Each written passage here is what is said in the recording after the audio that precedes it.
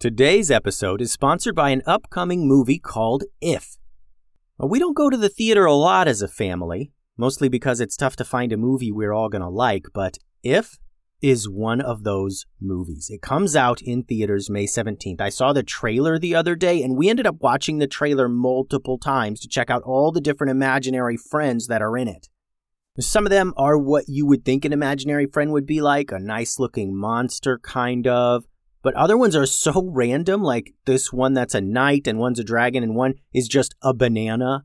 And it gets wilder too, but I'm not going to spoil it all for you. The movie is about this girl who can see imaginary friends, and she goes on this magical adventure to reconnect forgotten imaginary friends with their kids. I know me and my kids are going to enjoy going to the theater for this one, and the cast has tons of our favorite performers like Ryan Reynolds, John Krasinski, Maya Rudolph, Matt Damon, Jon Stewart, Sam Rockwell, Emily Blunt. John Krasinski wrote the movie inspired by his own kid's imagination to be funny and exciting for all ages. It looks like a real slam dunk. The movie If releases in theaters May 17th, and we are totally going, so check it out.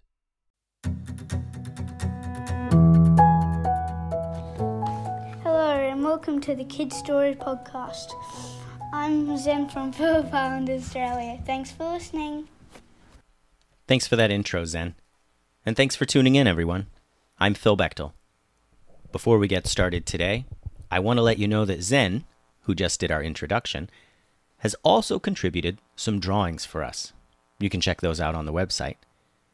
And I want to give a shout out to Scout from Newcastle, Australia. You have got to check out Scout's drawing, and especially the map that he made. It's very original and unique. You can find those at kidstoriespodcast.com. Thanks for those contributions, Scout and Zen, and thanks for listening, guys. I'm excited to be telling a Dropkick Kitty Cat story today. This one is titled, Talking Cats? It was another great day in the Pacific Northwest. Birds were singing, it was raining a little, and bears were rooting through the trash cans. Just kidding. There were no bears. Not today, anyway. Today, the neighborhood was out and about. Kids riding their bikes in circles, playing basketball in the driveways and falling down learning new skateboard tricks. Sisters Lily, River, and Ivy were pulling out their scooters from the garage when a couple familiar faces stopped by. "Hey, guys," said Patrick, their friend from down the street. "What you doing?" "Getting ready to do some scooting," said River. "Hey, we're looking around for Claire's Lego toys. She thinks she left them outside yesterday," said Patrick. "Have you guys seen them?" The sisters all shook their heads. "Nope," said Lily. "We'll bring 'em over if we see 'em on our ride." Patrick and Claire continued walking around the neighborhood, hoping to find her missing toys. The sisters could see from the look on Claire's face, though, that she didn't have much hope. And so it went like this for the rest of the week. The girls head outside for the day to play tag or ball or scoot around, and someone else in the neighborhood would tell them about their lost toys. The girls didn't think much of it at first. Kids losing toys wasn't really surprising, especially in the summer when kids are more likely to leave their things outside overnight, until it happened to them. The girls left their badminton rackets and birdies outside one night and came out the next morning to find the birdies missing. "All right, guys," began Ivy. "This is starting to be a trend in the neighborhood. Now, like, every kid around has something go missing, right?" "Oh, yeah," said River and Lily at the same time. They thought for a moment about all the kids in the past week who had asked them if they'd seen some toy or another. "Do you think someone is taking them?" wondered River. "Let's make a list," said Lily. The girls were pretty good at making lists to help them organize their thoughts. Lily titled the list, Things We Know. "It always seems to be at night," said Ivy. "Nothing seems to go missing during the daytime. Kids just seem to notice it the next morning." "Yeah, like our birdies," said River. "I know they were down here before we came in last night. I totally remember seeing them down here." "But why didn't they take the rackets too?" said Ivy. Who steals birdies but leaves rackets? The girls thought for a bit, and Lily piped up. They're too big. Everything that had gone missing is smaller. Our birdies, Claire's Legos, all the other stuff too. It has all been smaller toys. No basketballs or wagons or bicycles or baseball bats or badminton rackets. Lily wrote it down. Then they noticed their friends Jacob and Sophia coming down the road with Dropkick Kitty Cat. The girl's cat, Captain Pooper, rushed out of the garage to greet his best friend, Dropkick. Captain Pooper and Dropkick were rare cats in that they were able to play outside without running away. They even went on walks with the kids, just like a dog does. "What are you guys doing?" asked Sophia. The sisters explained everything to Sophia and Jacob, and they agreed that something was amiss. "Yeah, we've noticed that too," said Jacob. "I had some cars go missing the other day." Dropkick and Captain Pooper overheard the kids' conversation. "Sounds like someone is taking toys during the night," said Dropkick quietly to Captain Pooper. "It does," said Captain Pooper. "Should we try to get to the bottom of this?" "Nah," said Dropkick. "Let's see if they can figure it out themselves." And that's what the cats did. They watched the kids try and figure out who was behind the missing toys. Over the course of the next few days, things did not go so well in the hunt for the missing toys. The kids slowly began suspecting each other. "Sophia, were you and Jacob playing badminton the other day?"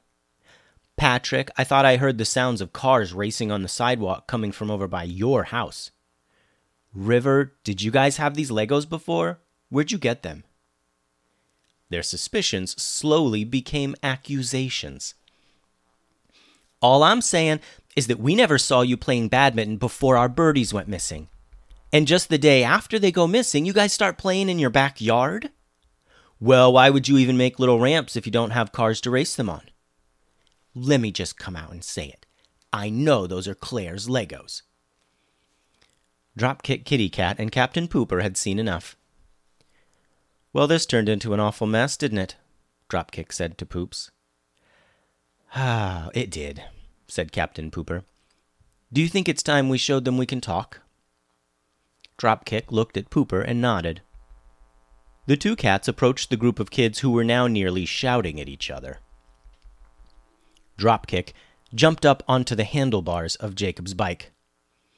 All right, that's enough. No more yelling," hollered Dropkick, as loud as a cat can holler. Immediately, the arguing and bickering stopped completely. There wasn't a voice in the air. All that could be heard were cars in the distance and birds in the trees. You, began Ivy, but she wasn't quite able to get out a complete thought. "I talk. Yes, I know it's surprising for you," began Dropkick. "We both talk, in fact, but the important thing here is that you all are about to destroy your treasured friendships simply because you can't solve this mystery." "No," said Sophia. "No, I do think the important thing here is that you are a talking cat. That is definitely the most important thing right here, right now." "This is unbelievable," said Jacob. "Does anyone else know?" "No one else knows that we talk, and no one else will," said Captain Pooper. "Grown-ups can't even hear us. Only kids can hear us. We don't know why, that's just the way it's always been. And we will likely never speak to any other kids but you. Now, if we could please address this issue of missing toys so you don't all end up friendless by the end of the day." "But we have so many questions," said Lily. "I mean, you're talking cats." "You have questions now?" asked Dropkick. "You've seen us both do karate, and we're just like, oh, cool, my cat knows martial arts, no big deal. Oh, but now that we talk, now we're something special?" The kids just stood there speechless. Dropkick Kitty Cat sighed. "I know you have questions.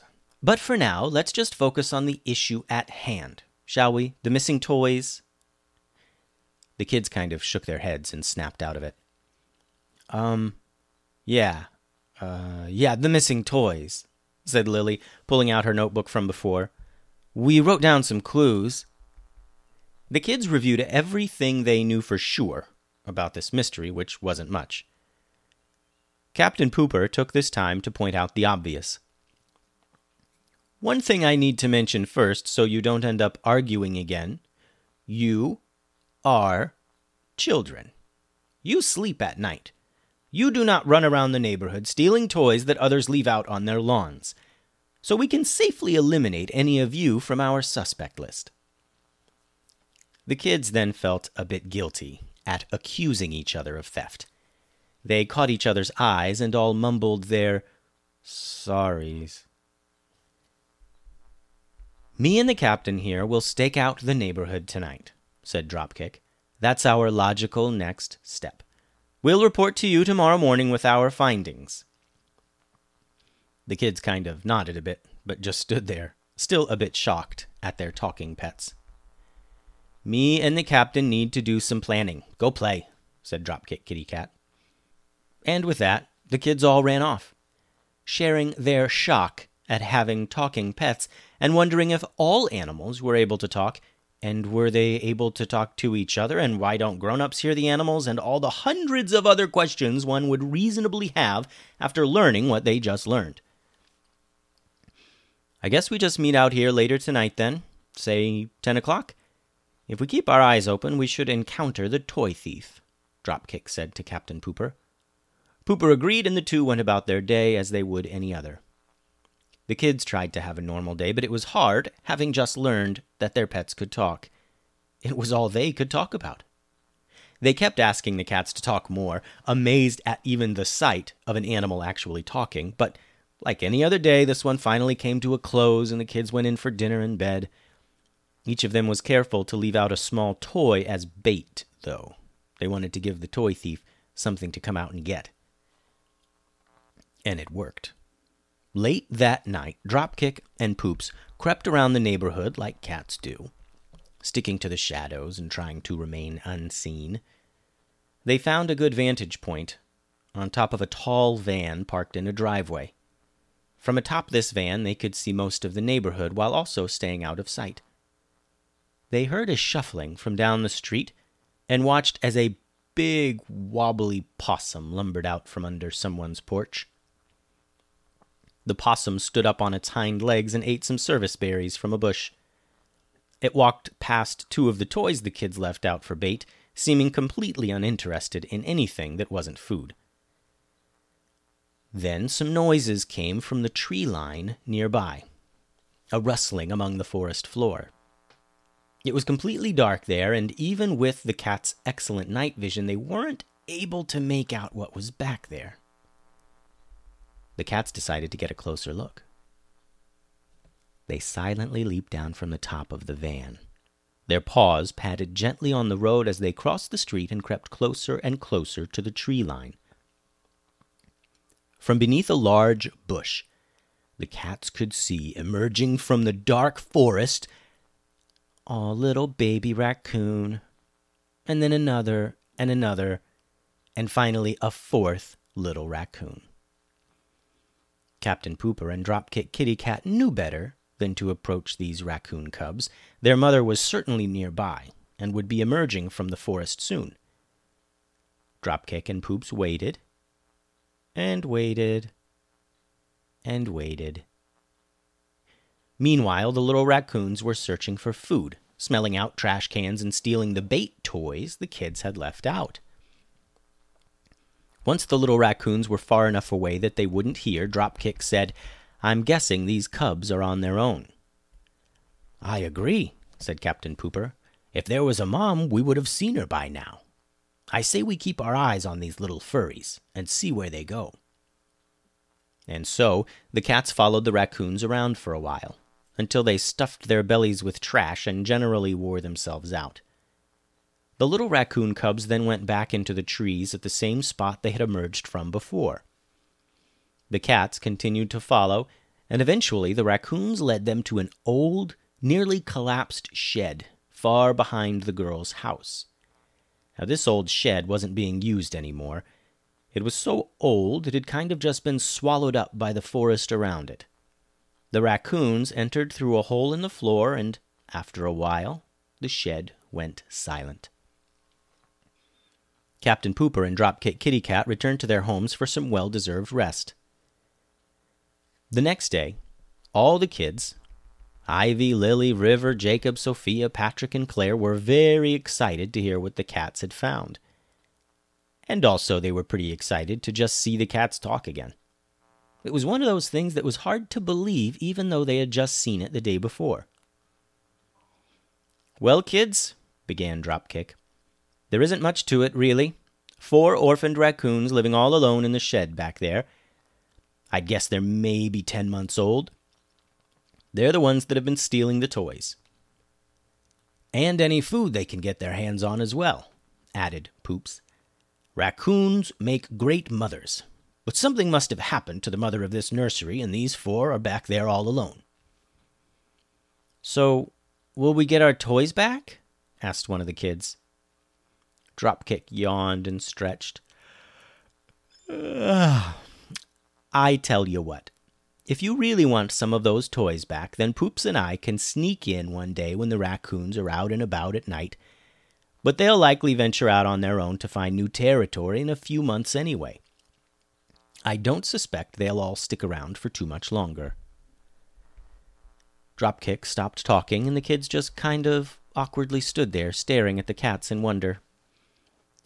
Then Dropkick and Poops realized that the kids didn't really care so much about the missing toys. They were much more curious about talking cats.